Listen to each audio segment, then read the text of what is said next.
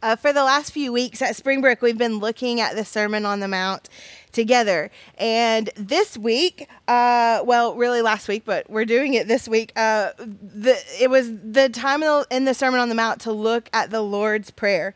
And honestly, I don't think it could have come at a better time. If you grew up in the church, then the Lord's Prayer might be something super familiar to you, sort of like it lives within you, something like a second nature or a reflex or something like that. Maybe if you grew up Catholic and at Springbrook, a lot of you did, then it really might be something that is sort of lives within you like a rhythm of connection or possibly even punishment. And even if you didn't grow up around the church at all, this prayer, it tends to show up all over the place. When I was in high school, I was on we'll call it an athletic-ish team. And I remember before the first game, the seniors had us circle up around each other, and we all put our hands in the middle like a huddle, and we prayed this prayer. And so we all are standing in a circle with our hands in the middle saying, "Our Father who art in heaven, hallowed be thy name."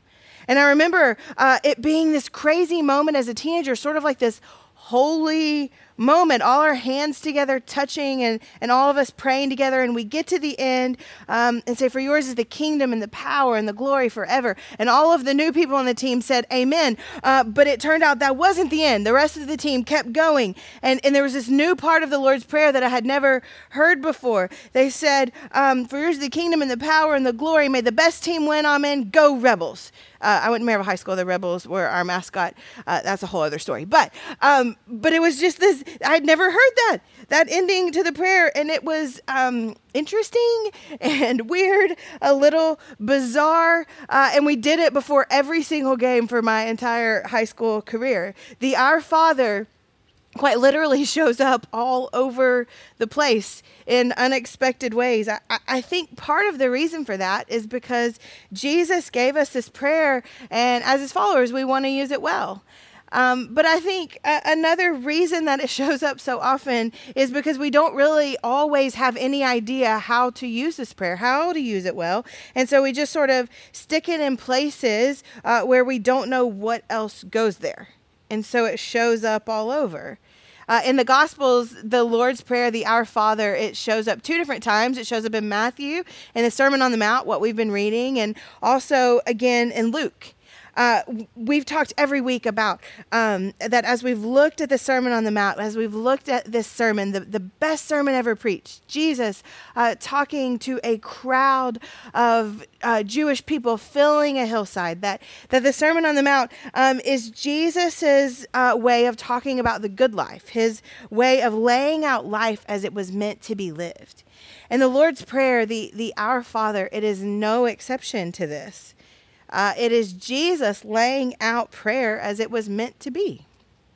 In Luke's telling of the prayer, he has the disciples. The disciples are the ones who have asked the question to Jesus. They say, "Teach us how to pray." And this is his answer. This is the answer Jesus gives. He says, "Pray like this." It's the framework that Jesus gives his followers for how to pray for kingdom living. And it's an interesting framework. Robert Capon, a theologian I love, he calls it the bare bones prayer. It is shockingly simple, almost insultingly simple. There are 61 words in the prayer that Chad just read us. In the NIV version, which some of you may have memorized, it's actually 53 words. 53 words. I timed myself praying the prayer this week, and it quite literally took me 20 seconds.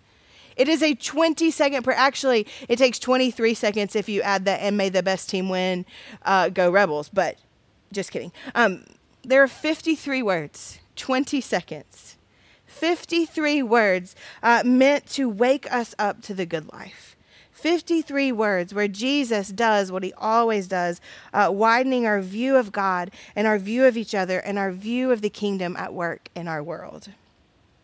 With so few words in the frame, I think it has to be true that every single word of this prayer is worth a lot, that every single word of it must matter.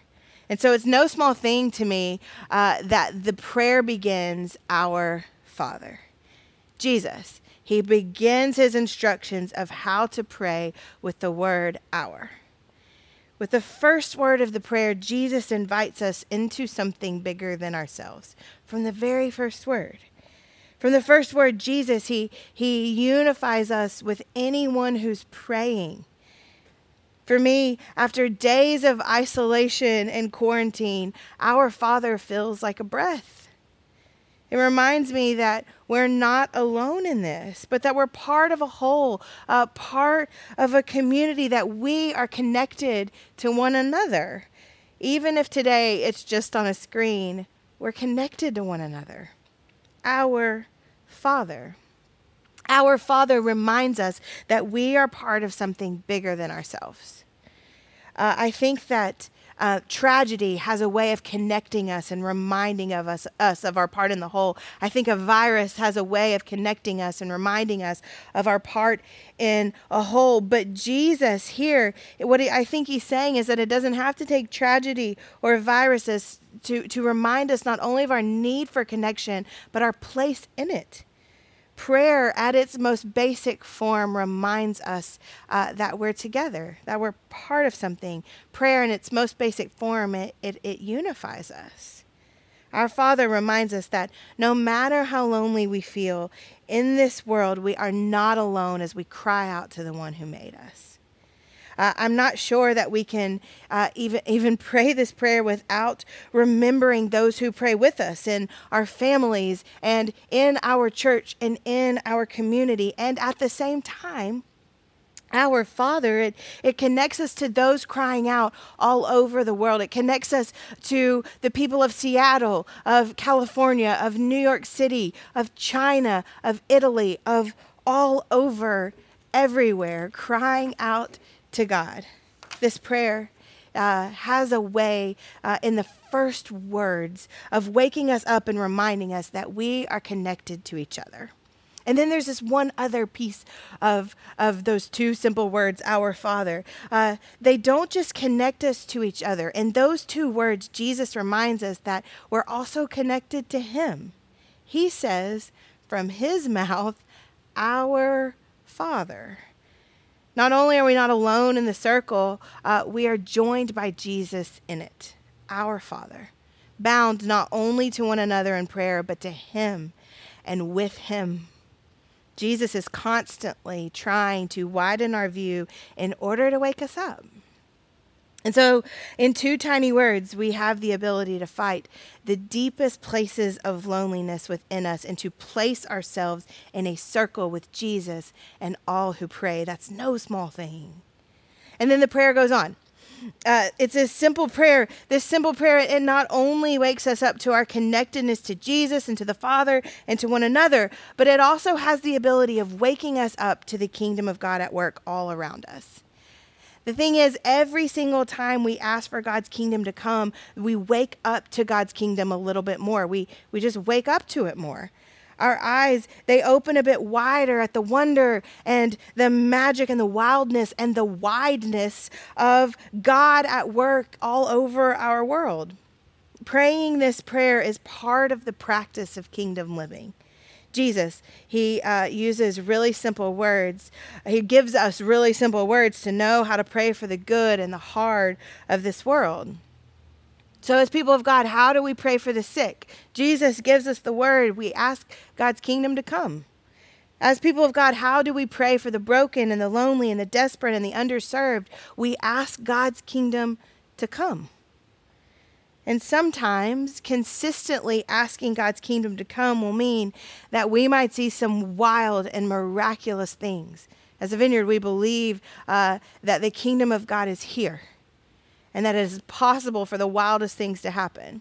And also, consistently asking for God's kingdom to come will mean that our eyes might wake up to God's invitation to be the hands and the feet of his kingdom all over this world. Because as the Vineyard, we also believe that the kingdom of God is coming, that it's not fully here yet, but it's coming. And so sometimes that means action on our part. Dallas Willard in The Divine Conspiracy, he says that sometimes as we pray for God's kingdom to come, we will pray for things that are rightly beyond our ability and beyond our control. But Sometimes, as we pray, we will find that we are asking for things that we have the ability and access to correct or bring right order to. Sometimes God will bring his kingdom into this world to make things right by waking us up to ways that we can, with our own hands and our own feet and our own brains and gifts, join him as he puts the world back together. And so Jesus teaches us to pray for God's kingdom to be fully present here as it is in heaven in our daily struggle, fully present in the middle of the madness, and fully present in the house full of loud and bored kids. I'm not sure there's a worse combo. The kingdom of God fully present in the house that maybe is just far too quiet. The kingdom of God fully present in the local panic and the global pandemic. And all of these things, we ask for God's kingdom to come. And then we open our eyes up to see it at work. But we don't just open up our eyes, we also open up our hands for the ways that we can be part of bringing it into the world. The simple prayer, it keeps going. Jesus tells us to pray for our daily bread. There's that word our again. Our daily bread. And I think it's interesting that it's daily bread, not praying for a 6-month supply of bread. I really wish it was praying for a 6-month supply of bread. The kingdom of God, the prayer of kingdom living wakes us up. It reminds us that we are provided for by the Father every day, every single day. No matter how crazy the days are or were, you have been provided for. You might have wanted cupcakes at times in your life, and God gave you bread, but God's provision, it has always been on your life. You may have wanted 6 months of bread, and you only got one piece, but God's provision has always been on your life. Hard times didn't change that, and confusion didn't change that, and a virus doesn't change that. The prayer has us sit before the provision of God every single day, in both asking and in gratitude. The next thing that happens is he says, forgive us and teach us to forgive others. The prayer is 53 words, and Jesus uses 12 of these words on forgiveness. 12 of them. That is no small thing. Woven into the framework is this daily practice intended to wake us up to how deep and wide God's love and mercy for us is. And it's a reminder that it takes teaching us to learn how to practice the release and the mercy and the grace of God's kingdom. It's both being grateful for it and learning how to pour it all over the world. Part of God's kingdom coming is us learning how to forgive. The good life, it's one full of both forgiveness, both accepted and poured out. And then the prayer ends by asking God for protection. Very well timed. The prayer ends by waking us up to God's love for us that covers our hearts and our lives. Psalm 91, when talking about the protection of God, describes God like a mother bird who spreads out her wings to shelter what's hers. The provision or the protection of God is this daily reminder that the most true story of our lives is not that no bad thing will ever happen to us. And the most true story of our lives is not that the bad things are what define us. The most true, what this prayer teaches us is that the most true story of our lives is that we are His and we are protected and we are covered by love and mercy and hope. Something happens to us when we learn how to pray this prayer every day as if the words matter, as if all 53 of them are important. We have in this prayer the chance to every single day wake up to the reminder that we are not alone, that we are part of something. We have the chance to wake up in new and deeper ways to the kingdom of God at work all over the world, to His love and His mercy and His forgiveness and provision and protection. And honestly, I can't think of a better time to start this rhythm in our life. It's crazy out there. It's crazy in here. It's crazy.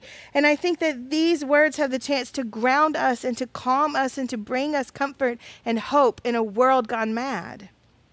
So If you look at everything going on and you have no idea how to even start praying in a season like this, start like this. Our Father, who is in heaven. And if you have no idea how to pray for a global emergency that's right in front of us, start here. Your kingdom come on earth as it is in heaven. And if you have no idea how to pray for your neighbors or small businesses or kids who rely on schools to get their food, then start here. Give us this day our daily bread. And if you are going nuts with your kids at home, or if the quiet has only let the voices of your fear and anger grow louder, then start here. Forgive us and teach us how to be people who forgive each other. And when you are terrified of the unknown that is hard to look away from at this point in time, then keep us safe from ourselves and from the evil one.